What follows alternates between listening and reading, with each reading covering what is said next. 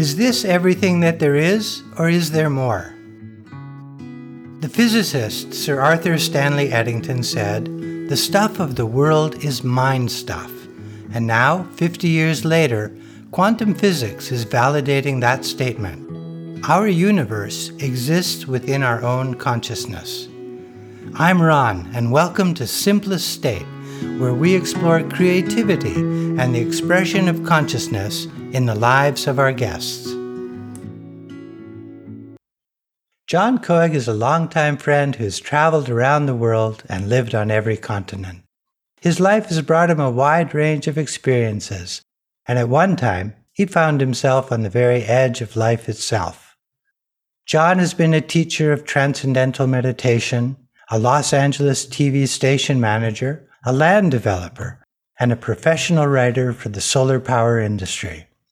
John describes his struggles and his triumphs as he navigates his way through what he describes as the Tower of Babel that we call life.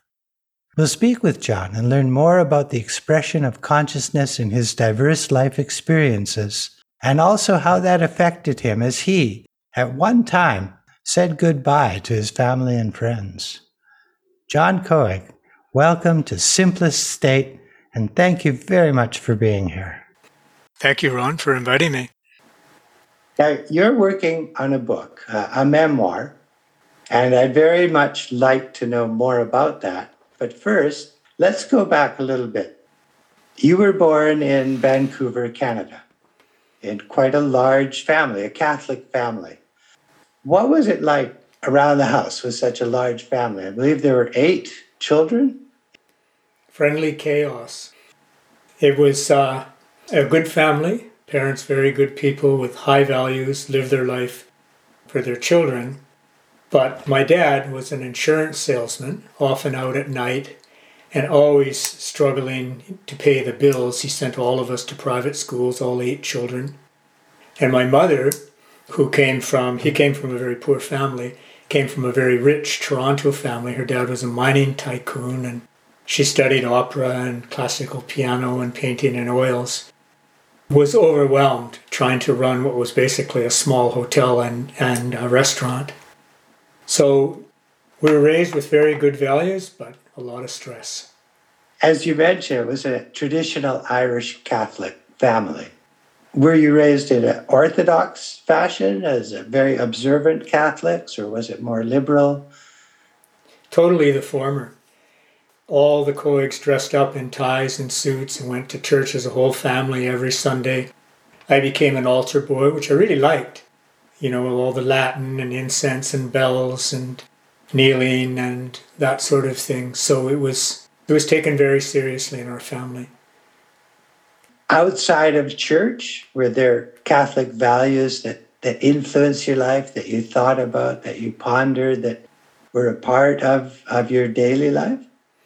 Yeah, very much so. I think the takeaway that was beautiful was, respect for elders, not harming other people. All the 10 Commandments. That wasn't so much that it was drilled into me, but it was the culture, and it felt very normal. It felt very natural. Everything had to have been bought in large quantities all the time. It must have been, as you said, it's like running a hotel or a restaurant all the time. One of the things that came out of it, which affects me to this day, is because it was always sort of on emergency status. Nothing was ever really done. There was never laundry already done. There was a pile in the laundry room and you ironed a shirt that morning. And the food was just, everything was behind. Everything was a stress. And because of that, and also because later on, when I was in grade 8, I got a morning paper route and I was chronically tired all the time. I stopped learning things properly. I would learn anything, whether it was skiing, I would just get to slightly beyond the snow plowing stage. So I could ski, but it wasn't a joy. I learned to touch tight, but I never learned the numbers. It was always just enough to sort of move along. And so I never developed that capacity to honor studies or to honor a hobby or a skill and get it to that point where it's natural and effortless and it's a real joy. It was nobody's fault, but it happened. And to this day, I have that I tend to just learn things superficially enough to do it and leave it at that. You attribute that to the way things were in the household because it was such a busy household. But I wonder if that isn't really a much more common trait than you may realize. I think we often say that the first 90% of anything is the easiest. It's the last 10% that's the most difficult. And I think it's a very common trait to do exactly what you do. We do it up to a point, but not many people will carry through to really master and perfect any particular skill or any particular pursuit of knowledge. I think it's very common, regardless of upbringing. Yeah, that's kind of you. Well, let me round it out, because up to grade 6, my family moved constantly. I went to 7 different schools before I cleared grade 12. Always a new bully to beat up and the rest of it. And the end of grade 6, we moved yet again, and I was in a new school, Vancouver College, a Catholic boys prep school. And I was just a mess. I was almost flunking. I had no friends. At that time, it was 1 teacher per class. And my teacher was this man named Brother Julian. The teachers were from the Christian Brothers of Ireland, a lay ministry order in the church. This was a very quiet, wise man, very cultured Dutch accent. And I noticed, it took me years to figure it out, but he just figured out every one of his students, and he figured me out, which had nothing going for me. But I did have one thing, and that was that I was good at reading from the reader. So he praised me for that. Oh, Mr. Cowhig, you have a fine voice, and then 2 days later, oh, Mr. Cowhig, great. The way you said that, you could be an actor. And a week later, Mr. Cowhig, you could be a lawyer. Well, you could be the prime minister with that voice. Just that little encouragement completely lifted my self-worth from -0 to sort of, wow, me? And I ended that year 3rd from the top of the class and went into grade 8 to the smart kids grade 8 class. But during that year, I loved studying. I liked history, was fascinating, mathematics was intriguing, and I looked forward to homework, did the dishes without being told, had an exercise program. And so I was very well organized and very motivated and very purposeful and successful in what I was doing. An incredibly wise teacher, a type of teacher that really we have too few of, I'm afraid. But again, showing the tremendous impact that positive reinforcement can have, as opposed to highlighting one's shortcomings or weaknesses. To encourage, to motivate, to inspire can transform a life.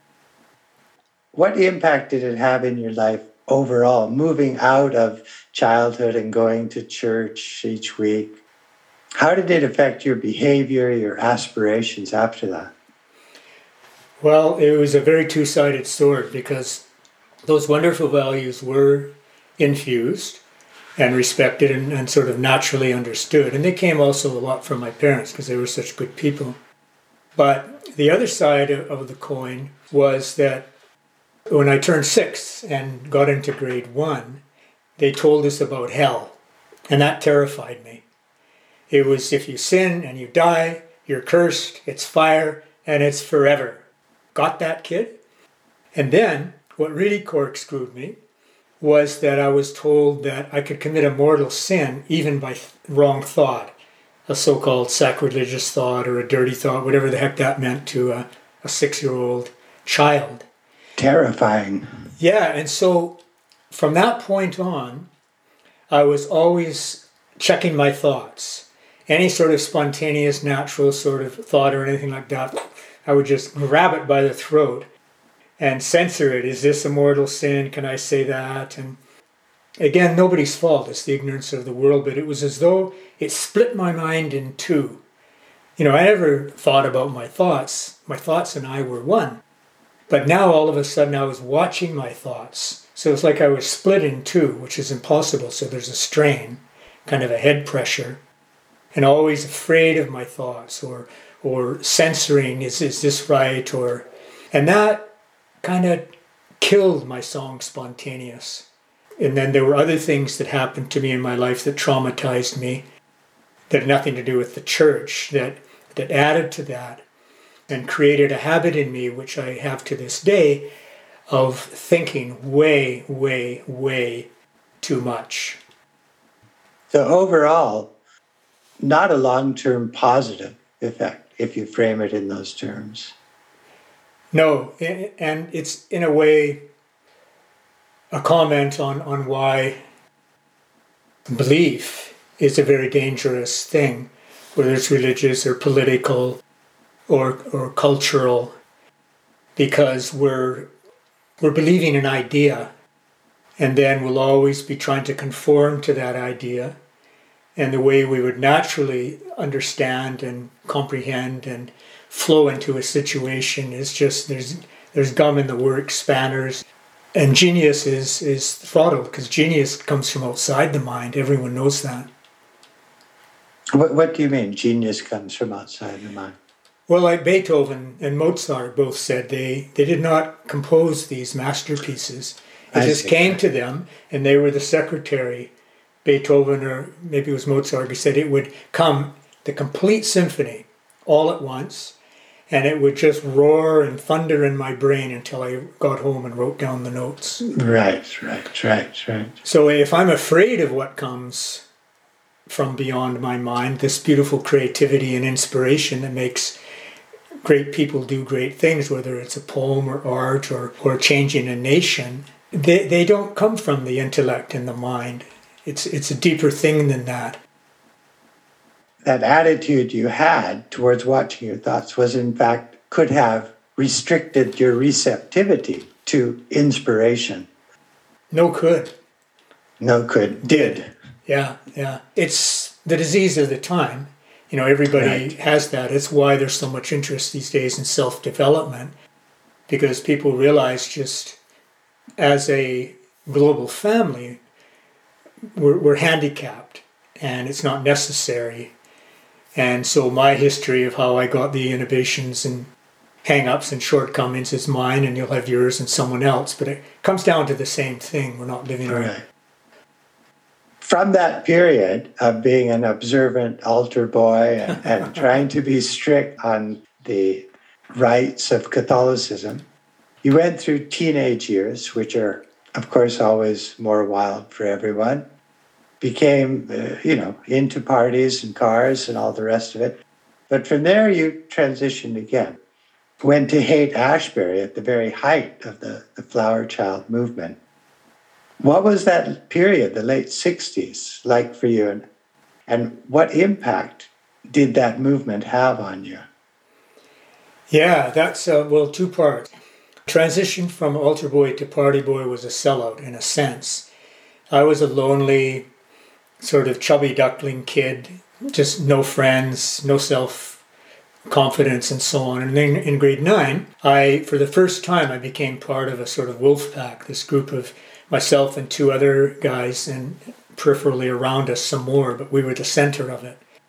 And the leader of our pack was a guy named Brent, and he was everything that I wasn't. He was my alter ego. We were, the same medium height, but I looked about 3 years younger. He looked about 3 years older. He was first string center on the varsity football team in grade 10. He never lost a fist fight. He never lost an argument. He was funny. He was smart. And he read Jack Kerouac and played Bob Dylan and had Catcher in the Rye attitude. This guy was so opposite from the most that I was. I just really admired this guy. And there was another friend also named John. There were the 3 of us. And they were real sort of moving towards kind of being bohemians. And so that friendship and being belonging, it meant so much to me. At first I was sort of scared when I hear them swear and talk dirty and that. I would wait for the lightning to strike, but it didn't strike. And pretty soon I was swearing and talking dirty, and we were just doing all the same things. And within a few months, it was just like kind of a distant past. I'd shifted to another world. But it wasn't a particularly brilliant world. It was just a typical American graffiti kind of high school. But Brent, he started us when we were 15 in long-distance hitchhiking. And then we started hitchhiking to California. We went usually to Los Angeles, where we learned to surf and cruise the mansions in Beverly Hills, check out Sunset Strip. But then in 1966, in the summer of 66, we met this guy who was in a band in Vancouver, and he told us we had to go to San Francisco and check out the scene there. So we did. Instead of going to LA, we went to San Francisco and went to Haight-Ashbury. And so for a couple of 18-year-old boys who were already very adventurous, our high school buddies, everyone, I don't know if you remember, but everyone our age had seen a TV series called Route 66. It was about these two cool, good-looking young guys who just went... Todd and Buzz, I remember. That's right, Todd and Buzz. And they would go from town, city to city across the old Route 66 in their spiffy Corvette, having adventures, no plans, just finding the meaning of life. Everybody wanted to be like them, and everybody had read Jack Kerouac's book On the Road. But we were Jack Kerouac. We were on the road. We learned something from that, which was that we could leave Vancouver with a duffel bag, a few clothes, and a sleeping bag, and $2. Just start hitchhiking south.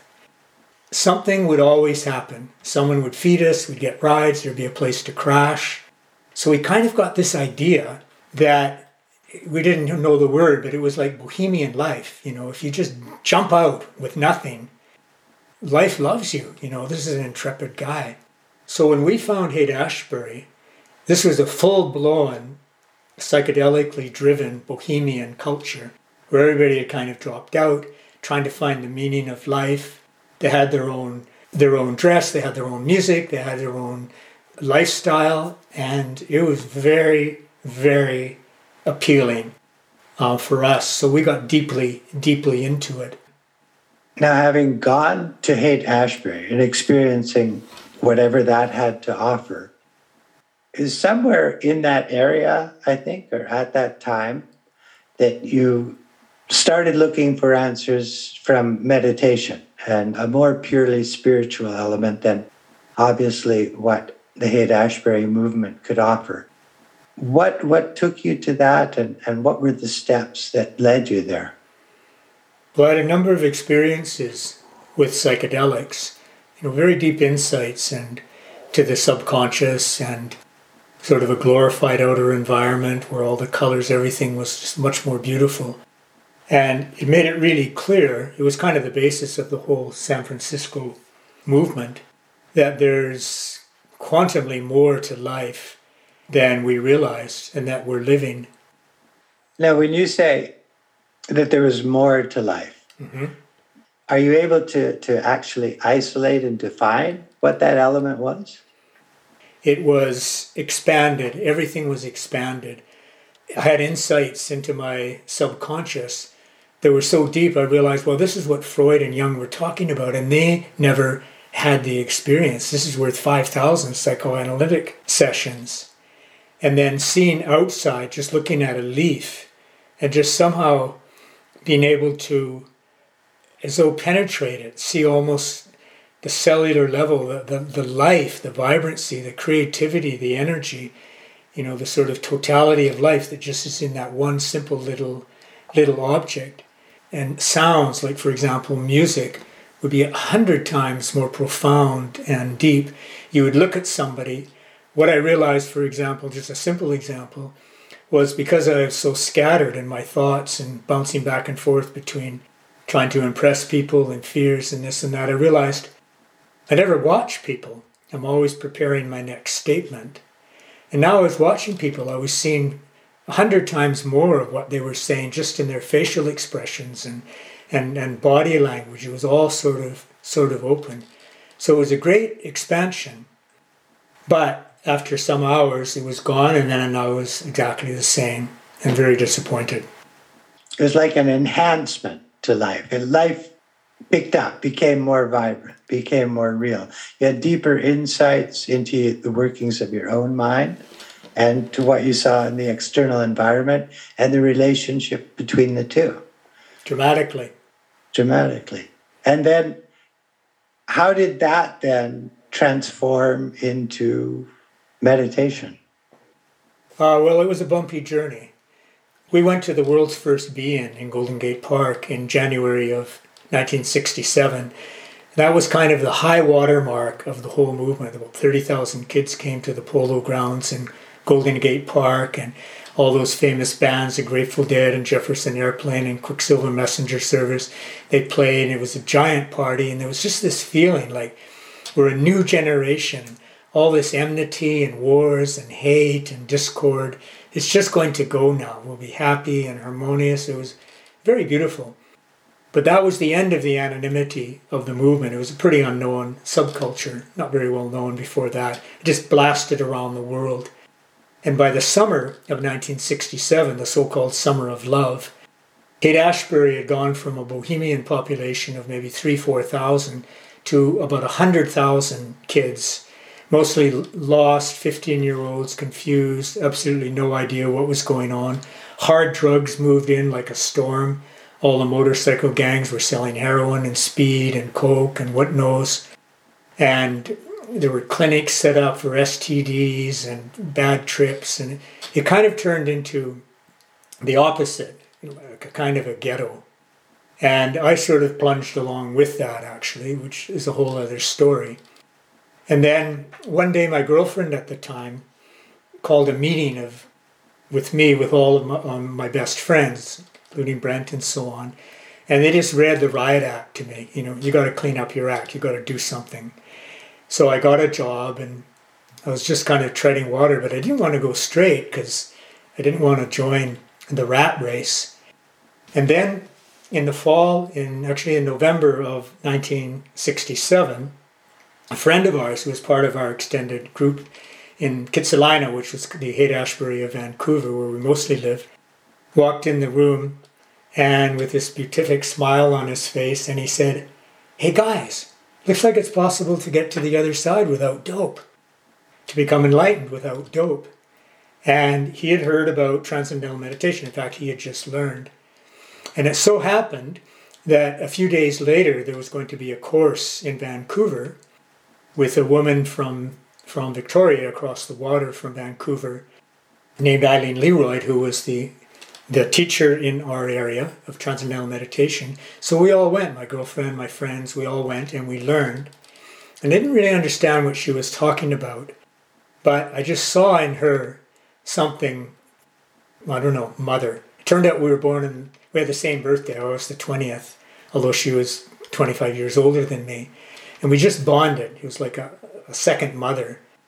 So I got into it, and 6 weeks later, several of my friends and I, we were completely out of the psychedelic scene and completely immersed in this new world, new friends. And the reason was, with the knowledge that came with transcendental meditation, especially the founder, Maharishi Mahesh Yogi, it was like, wow, somebody finally who knows what they're talking about. It's just pure wisdom. What is thinking, what is the intellect, what is being, how it all works, how you can experience your own essential nature and cultivate it over time so that it never leaves you. And so I knew this is what I was looking for. This is what those previews I got from psychedelics were for, to give me the real movie. It was great. So in a sense, what you're saying is that to whatever degree they can, those experiences you had with psychedelics at least made you aware of that there was something more to life, but they could not fulfill it. And then you went to learn meditation, and then you then felt, and not to put words in your mouth, but you then felt that this was delivering on what you called the preview of what drugs had provided? Yeah, that's the best way to put it.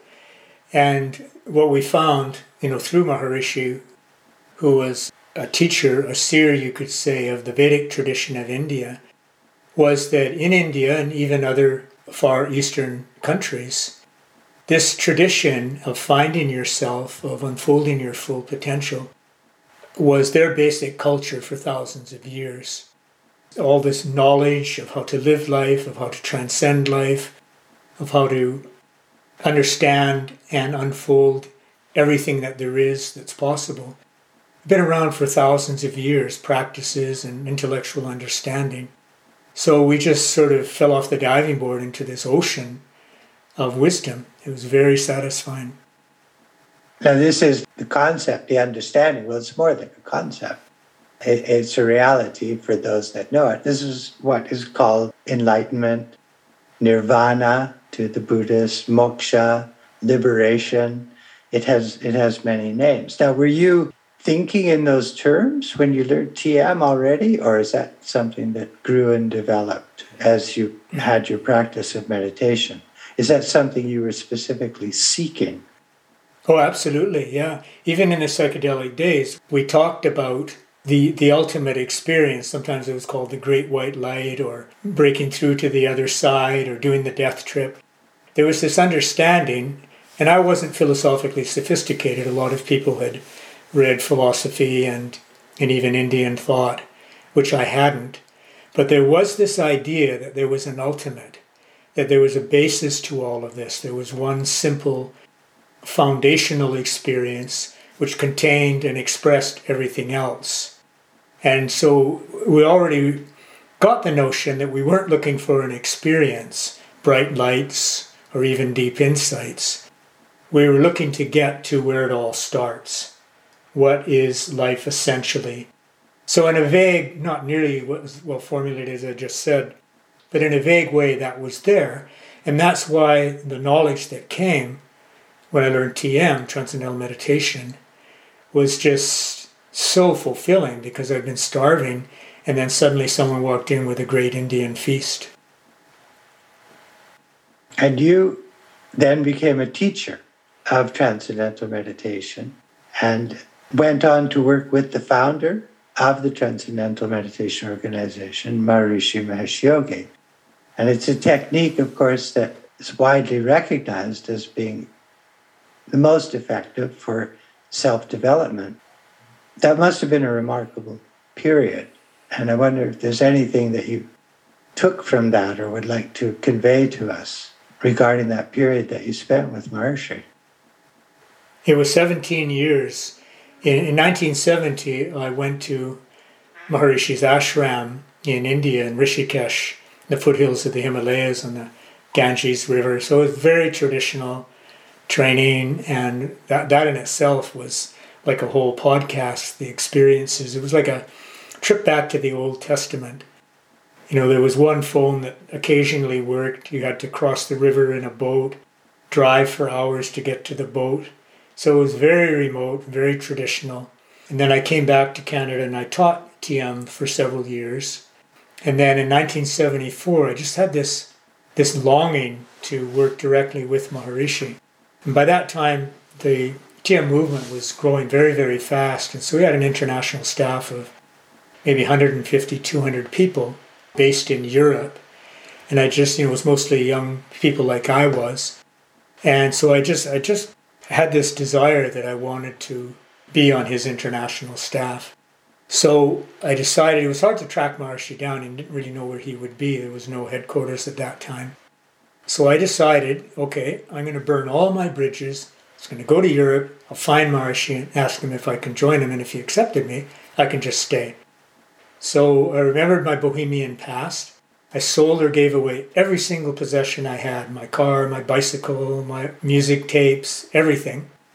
And everything that I owned was in 2 suitcases, which I left Canada with. And it took me a couple of weeks, but I did find Maharishi, and I asked him if I could join his staff, and he gave what's basically a kind of job interview, many questions. He knew who I was from courses and so on, and from Eileen, my teacher, who was the national leader of Canada.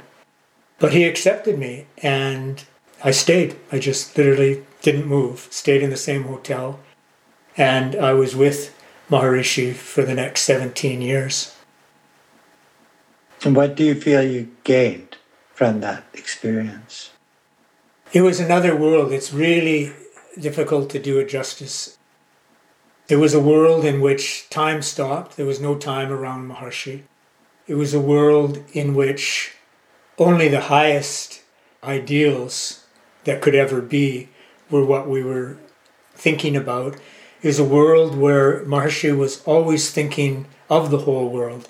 there were always maps of the world on the wall and the globe, and people phoning in from all over the world. This TM center in Manila, the Philippines, this one in India, something coming from Rio de Janeiro. The international staff of 150, 200 people spoke probably 25 different languages. And very soon I stopped being a citizen of Canada from the province of British Columbia. It was like I was a citizen of the world from the province of Canada. I just got so used to thinking the world is my family. I was traveling everywhere. During that 17 years, went to over 100 different countries, saw all the richness of different cultures, how similar they are, an inch deep down, and how very wonderfully unique and special they are on the surface in dress and manners and language and race. But the main thing was being with somebody who, I have to say, this is an enlightened human being.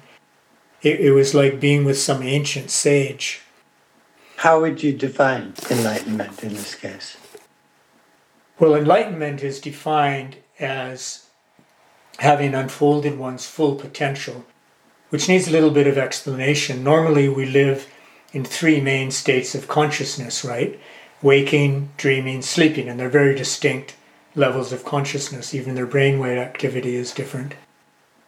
When people learn to meditate, what they learn to do is experience thinking on finer and finer and finer levels until they get to the most abstract, quietest level of thinking, and then just leave thought behind, transcend thinking. So the thinker is left by themselves without any thought, but still awake inside. So consciousness, pure consciousness, without being conscious of anything. Awareness without being aware of anything. We separated consciousness from what it's conscious of, separated the screen from what's projected on it. Over time, that gets more and more established so that at a certain point, which would be enlightenment, but not the pinnacle, that pure consciousness is never overshadowed by what we're conscious of. We're always overshadowed by what we're thinking, feeling, or seeing, and our sense of self is lost. That is never lost anymore, and it's called cosmic consciousness. And that's awakening, that's enlightenment. The liberation from the limitations of the mind. When they talk of enlightenment as being a state of liberation, that's what you're referring to there, that it's a liberation from the restrictions of the individual mind, of the ego.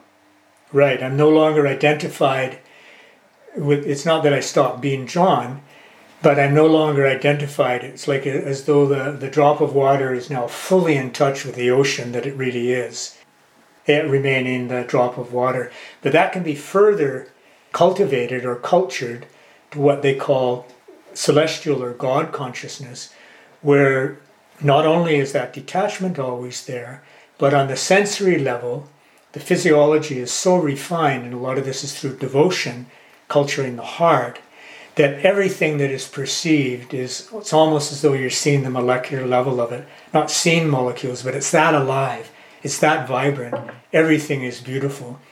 And then a certain point is reached where there's no longer a separation between consciousness and what we're conscious of. It's all consciousness. And they call that unity consciousness. And it was very clear that Maharishi was in that state, and everything that he said, even if it was commenting on what to buy for the kitchen, it was just so full of insight and wisdom and humor and kindness. It is just, these words don't even come close to how much fun it was to be around Maharishi. It was like a light bulb. And when I came back to Canada in 1991 and that period of my life was over, it was like I felt like a fighter pilot who'd been shot out of the sky and I was now pulling a milk cart. I'm glad that you said that, because I did want to ask. I mean, you said you're there working with Maharishi Mahesh Yogi for 17 years. Then you found yourself back in Canada engaged in business activities. So it's really a transition from the sublime to the mundane, if not the ridiculous. How and why did that come about? And is that something that you sought after? And having found yourself in that position, what was the experience that you had? Yeah, a sensitive personal question. The best way to answer it is the way I sized it up after I'd been back in Canada. I went back to Vancouver where I was born and raised. After I'd been back for maybe 3-4 years, what I realized was that there were certain just basic desires, digging for gold and playing indoor sports, let's call it, that I could not resist wanting to fulfill. The life with Maharshi was, in a way, it was ashram life, and Maharshi is a very traditional Indian monk. If you were around Maharshi, working closely with him, it was kind of understood that you were either married, which was great, you had your spouse, or if not, if you were single, you were celibate, as he was. He was what's called a Bal Brahmachari, a lifetime celibate. Thinking about it years later, I realized like Siddhartha, I just had to go back. Maybe I didn't have to, but I did. I basically knew what I was doing. I wanted to go back into the maze and have those experiences, and I did. What did you feel going through that? Was it fulfilling? Was it disappointing? Was it neither? Was it just normal, life as usual? But now, at least with the background of knowledge and understanding that you had gained. Never really fulfilling. I wasn't good at business, and I wasn't good at relationships, It was not a great period of my life, but I had a lot of adventures, and I don't in any way regret it. And if all you learn from things like that is that you didn't need to do it, in a way, it's more complex than that. You did need to do it, and now I know. That period was in Vancouver, and then the one thing that I had left after that was a 25% interest in a little small boutique company on Vancouver Island that made components for musical instruments out of British Columbia wood. We made guitar tops from Sitka spruce and electric guitar bodies from maple. We had about 15 employees, and we would ship 10,000 tops to Yamaha Guitar and so on. That was it. That was all that I had. So I started working with him, and my job was to go in the forest with this young assistant and look out for the right kind of maple trees. If you play a guitar, so you know what a flame maple electric guitar body. We were looking for those flame maple trees, which are 1 in 200. So for the next year, I was wandering through the forest with this young boy who was studying philosophy. We were talking about Plato and Aristotle and what I'd learned from Maharshi and these green trees. And, the BC forests are great rainforests. That kind of healed me in a way. And it got over the wounds. And then I moved to Salt Spring Island, where I still live, in 2005. And a lot of people come to these islands to recreate themselves. And I decided I'm going to just completely recreate myself. So I joined a writer's group. And we were all writing a book. I was writing a slightly fictionalized memoir of my years in Haight-Ashbury. And then actually at that time, then I found out that I had a chronic fatal disease, which is sort of another story. But it was more than traumatic. You came to a point where you had said goodbye to your family, and they had gathered at your bedside to say goodbye to you. And yet you came back from that experience rather miraculously. And very, very, very few people have ever had that experience. And there's a natural fear, of course, of death and what it brings. And no one has been that close to it and returned. And I'm sure that if you were willing to share a bit of that experience, it might be something that helps people gain a better understanding of what that experience could be or would be. Sure. Well, it's a long story, but I won't go into the beginning. But as I said, after I moved to Salt Spring Island, I found out that I had basically a severely decompensated liver caused by probably a lifetime of chronic hepatitis C that I wasn't even aware of, which is typical. And that I was on the last of 4 stages and halfway through it of chronic, just complete liver failure. And I was told I had probably about 5 years to live. There was a very tough medication regime that I took, which was the only thing available at that time. It was a kind of semi-chemo, absolutely ghastly, for 11 months. I was poisoning myself, and it didn't work. So I had to sort of ride it out, and after about 3 years, I deteriorated so much that the only hope for me was going to be to have a liver transplant. And any organ transplant is quite difficult to get. There are always more recipients than donors. And so it's a kind of catch-22 Russian roulette. You have to get sick enough so that you now move to the head of the queue. You're now the sickest person when a donor organ comes up, but you're not so sick that you're not going to survive this 10-hour surgery. So I rode that wave right to the end. And then finally I went to the hospital. By then I was down to 90 pounds. And my brain was mush, because when your liver fails, ammonia builds up and you're just very confused and foggy. And I was admitted to the Lionsgate Hospital in North Vancouver. And they diagnosed me as maybe having 2 or 3 days to live.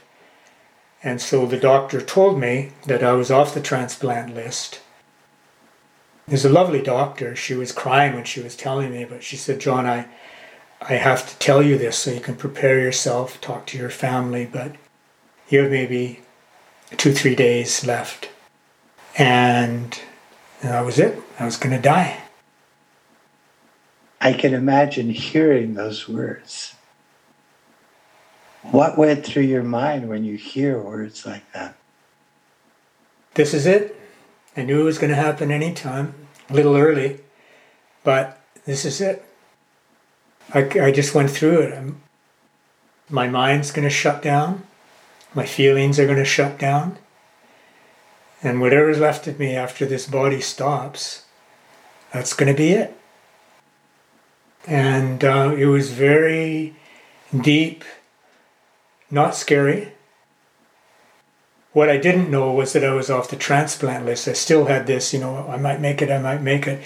Because an organ transplant can happen when you're on the list. It may never happen. It may happen after 10 months of waiting. It may happen in the first 5 minutes, but when it does, it'll be right out of the blue, and you've got 4 or 5 hours to get to the hospital and have the transplant. So I was always waiting for that call to come. You have a beeper, you have a cell phone 24/7. You're just waiting for the call. And now the call wasn't going to come. That was the difference. That didn't lead you into despair. It was like, okay, I always knew this could have happened. You accepted that, or did the floor not just drop out from under you? Both simultaneously. Everybody should be told they're going to die unequivocally, and just know. There was no doubt in my mind that, in fact, my youngest sister Margaret called from Bellingham when she was living with her family to see how I was in the hospital. And I said, "Margaret, please come up. I might not wake up tomorrow morning. Could you come and just spend the night here?" And so she came whistling up and spent the night there. And I wanted her to keep me awake as long as she could. We were talking and we made a video. I said goodbye to all my friends, and I didn't want to go to sleep because I was afraid I wouldn't wake up. 5 a.m, I finally just fell asleep. And then when I woke up, there was my sister, and I was still there. And then they found out that I was totally dehydrated, and they thought my kidneys had shut down, which meant, that was added onto it. I was out. But when they hydrated me, my kidneys started functioning again. And so I was graduated from the 2 to 3 day program to the 2 to 3 week program. So they sent me to palliative care in a rural hospital, Abbotsford, where my mum lives, so she could be close by. And I knew I was off the list. I knew it was just a little extra time. But during that time, most of my old friends came to say goodbye to me, and they knew when they saw me they'd never see me again. And to tell you the truth, I was very blissful. One thing I knew I don't know what happens. There's the reincarnation school, there's the lights go out and that's it school, there's the St. Peter, with his spreadsheet school. Who knows? But one thing I knew was that life doesn't stop when I die. New York doesn't go out when a light bulb goes out. I just felt connected to life. That was an experiential element, or that was an intellectual thought? A knowledge, we could say, an intrinsic knowledge that life goes on, or was it more just your intellect telling you that life goes on? Well, all my upbringing was life goes on. There was the Christian upbringing of eternal life in heaven or wherever. There's the Asian theory of reincarnation and so on. So, I digested all of that. In my own intuition and just from my own experiences, I felt the reincarnation idea made more sense. But I wasn't really analyzing it, but I just expected to come back with new hardware and get on with it. And I thought, I had a great run. Gosh, who else has gone through what I've gone through? And I'm just so grateful. And if I come back, then I'll come back and I'll have all that momentum from all that knowledge and all that experience. And I'll become enlightened in my next lifetime. So I was very blissful. People who came to see me said I was just kind of glowing. So it wasn't a feeling of despair or loss or tragedy. It was a feeling of it's time to move on. Yeah. To go on the next journey and feeling good about it. Feeling actually quite blissful. I was kind of holding court. I was enjoying people coming and. So there was no fear of death at that point? No, there wasn't. That's tremendous. I was afraid of suffering, but in my case, I didn't have to take painkillers or anything. There was no pain. I wasn't comfortable, and I couldn't even move in my bed without help. But I wasn't in pain, so I wasn't being drugged, which was a great boon. So here you are today. What happened? It was pretty cool. About a week into this, two of my younger brothers, Michael and Paul, were visiting me. And while they were visiting, my cell phone rang and I answered it. And it was Tara Smith, Nurse Tara Smith, who was the coordinator for the transplant clinic at Vancouver General Hospital, where I would get a transplant, where I was on the waiting list. But I knew I was off the waiting list. So as soon as she said, "Oh, John, it's Tara calling," I immediately knew that she was calling to tell me I was off the list. And so to save her the discomfort of having to say such a grave thing, I was just about to shoot off my mouth and say, "No, Tara, I understand. It's fair. If there's a donor organ, it should go to somebody who's not going to die in the surgery. That's completely okay." And not a word came out of my mouth. It was so a cork got shoved in my mouth. And so she just talked. And she said, "Yeah, I was calling to get the phone number of that boy Mark. That man Mark, he said he was your caregiver. We like to get all the phone numbers we can for you guys." And I thought, why does she want his phone number? So I gave her the phone number. And she had mentioned during the conversation that morning we call them the transplant gods, this group of doctors who decide who gets a transplant and who doesn't.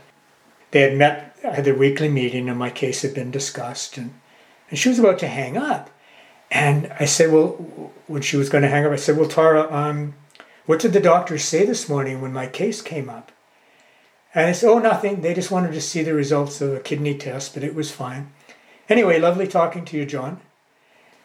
And I hung up and my brothers were saying, "What's happening? What's happening?"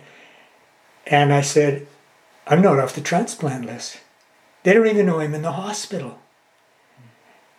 And so then we got into this huge argument because Michael, my next youngest brother, he was saying, "John, tell them where you are. Get into the hospital, get on life support," because that's very common when people are waiting for a transplant. And then you're right there if an organ comes up. But then I was thinking, but if I go in there and then they'll do all kinds of tests, they'll know what the doctor who told me I was going to die knows. You couldn't survive an operation. And I just decided to not say anything. And then I really went downhill. The next 2 days I almost died. And they were lifting me into a wheelchair, to take me to this sort of end-of-the-road palliative care place. I was in palliative care at the hospital, this dedicated palliative care sort of hospice, basically to die. And as I was being put into the wheelchair, Tara phoned my sister, who wasn't there, my oldest sister Mary, to say, "Where's John?" I said, "What do you mean, where's John? He's in the hospital." "What's he doing in the hospital?" "Well, he's dying, Tara." And she said, "But, well, what are you talking about? We have a donor organ for him. Where is he?" So she phoned the hospital, got the doctor, who said, I like this man very much. He's a lovely person, but I have to tell you, as a doctor, as a colleague, I don't know that he could survive the operation. So Tara put him on hold, went to the head surgeon who founded the transplant clinic at VGH, this larger-than-life surgeon who just said, "Send him in. We make our own decisions. Get him in here." So the hospital or the ambulance changed its route, roared me in this 1-hour trip. And then they looked at me like I weighed 87 pounds. I was black and blue because you bruise very easily. You have liver failure. And I was incoherent. But it was all so quick, and they went outside and huddled. I heard this after. So what are we going to do? And they couldn't decide, take the chance, not take the chance, because they'd waste a donor organ if I died. And then finally, this wonderful doctor, Dr. Yoshida, Eric Yoshida, who had been kind of, I think, more than anyone, he helped me get on the list in the first place. He looked at the others and he said, "You know what? He's here, we're here, the liver's here, everybody deserves a chance. Why don't we go for it?" And then the head surgeon said, "Yeah, we've seen worse." So they went for it. And I almost died during the surgery the next morning. My heart stopped for 6 minutes. But after that, it was like perfect. It only lasted 6 hours, new liver. And 6 months later, I'd gained 40 pounds and no one would have ever known the difference. Here you are. How many years after the transplant? 11 and a half years. Has that broadened your awareness? Does it give you a new vision of life, or do things just eventually go back to the way they were? You're still you, and things still just, because that tends to happen with a lot of these dramatic experiences. People say it changed their life, but very quickly it goes back to life as normal. Same experience we hear from lottery winners, right? Most of them will lose their money again after a period of time. Do you feel it changed you in a profound way, in a lasting way, or do you feel that you are who you were before? Profoundly in both ways. You put it very well. There is a tendency, when the trauma is over, to get lax about sorting out why that trauma was there in the first place. But it did change me immeasurably. And one way it definitely changed me is I knew that I wouldn't be afraid of death. That's continued till this day. Yeah.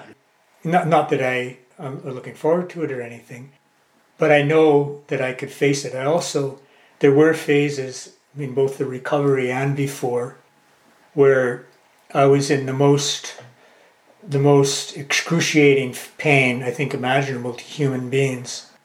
And pain that sometimes, I remember in this one hospital where I would just faint. And afterwards, I was kind of happy I'd been able to go through that, because I was able to go through it. And I knew I could go through the worst kind of pain again. But, as you said, over time, all the old habits do creep in. But my overriding gratitude afterwards, was my surgeon, this wonderful, very, very highly qualified surgeon, Dr. Stephen Chung, who actually did the operation and did the transplant. After my 5th day in ICU, after the operation, when I finally was sober enough to sort of know who I was and where I was, and sort of know there had been something going on with my liver, and he came to visit and he said, "You just got a 30-year extension to your train ticket, John." And I thought, that is very meaningful. What am I going to do with it? So I decided, I won't belabor this just one minute, but I decided that what I wanted to do with that, whatever the extension is not so much what I want to be or what I want to do, but what I want to do is overcome the shortcomings that I didn't overcome before. And I have many. We just discuss things about never getting stuff done and not learning things properly, and little addictions that we have, to coffee or sugar or surfing the net or anything like that. So that's been my project, and over the last few years, it's borne a lot of fruit. I did, after 10 years of trying, stop drinking anything with caffeine, stopped eating almost sugar, and all of these things that were really hard for me to overcome. I just didn't want to be pushed around by desires and fears. And that's still my project to this day. We often hear of these near-death experiences of the light and other beings and messages. That wasn't a part of your experience in this case. Well, the reverse was. I would say I had what's called a near-hell experience. And it was probably during the 6 minutes when my heart stopped, because when my heart stopped, they did what's called a code red. All through the hospital, lights are blinking and there's beeping. And then all the surgeons come rushing into that are available, come rushing into the surgery theater to see if they could help. And the anesthesiologist who's prepared for this, they have what's called a crash cart beside them with various medications they can inject, and the defibrillators, the electric shocks. And so I was being defibrillated, and so that must have been like incredible trauma for what was going on in my mind and body. But what happened was I was so gone. It was as though me, this individual called John, was something miles and miles out in the sky, a tiny little point like a kite. And all that was connecting me was this tiny string. But I was connected, but it was a long way away and getting further. And I had this sense, it was more than horrible, the whole feeling. I felt like I was being crushed underwater, like scuba divers get the bends. But I just had this feeling, hey, let it go. Just let it go. Just stop this game of pretending you're this guy, John Cowhig. Just let it go. And somehow I didn't, or probably couldn't. And then this feeling of being crushed was so unbearable. I can't begin to describe it. I would never wish it on anybody. And then more crushed. It was like, those palm leaves, and they weave them together so that they're sort of four squares, and they get tighter and tighter and tighter as you weave the leaves together. That was what it felt like, that all I was four squares, and they were getting tighter and tighter and tighter. It was so awful, and I realized I will never have a body again. I will never taste again. I will never touch, smell. I'll never drink water again. It'll just be for eternity, this horrible crushing. And it keeps getting worse and worse. And I'm never going to get used to it because it'll always get worse. And then it broke. And it just broke. And then gradually, it just sort of subsided. When I was coming out of that delirium or that ICU psychosis after a few days, I started to realize what had happened. And when somebody donates an organ to you, that's a huge, enormous, amazing thing.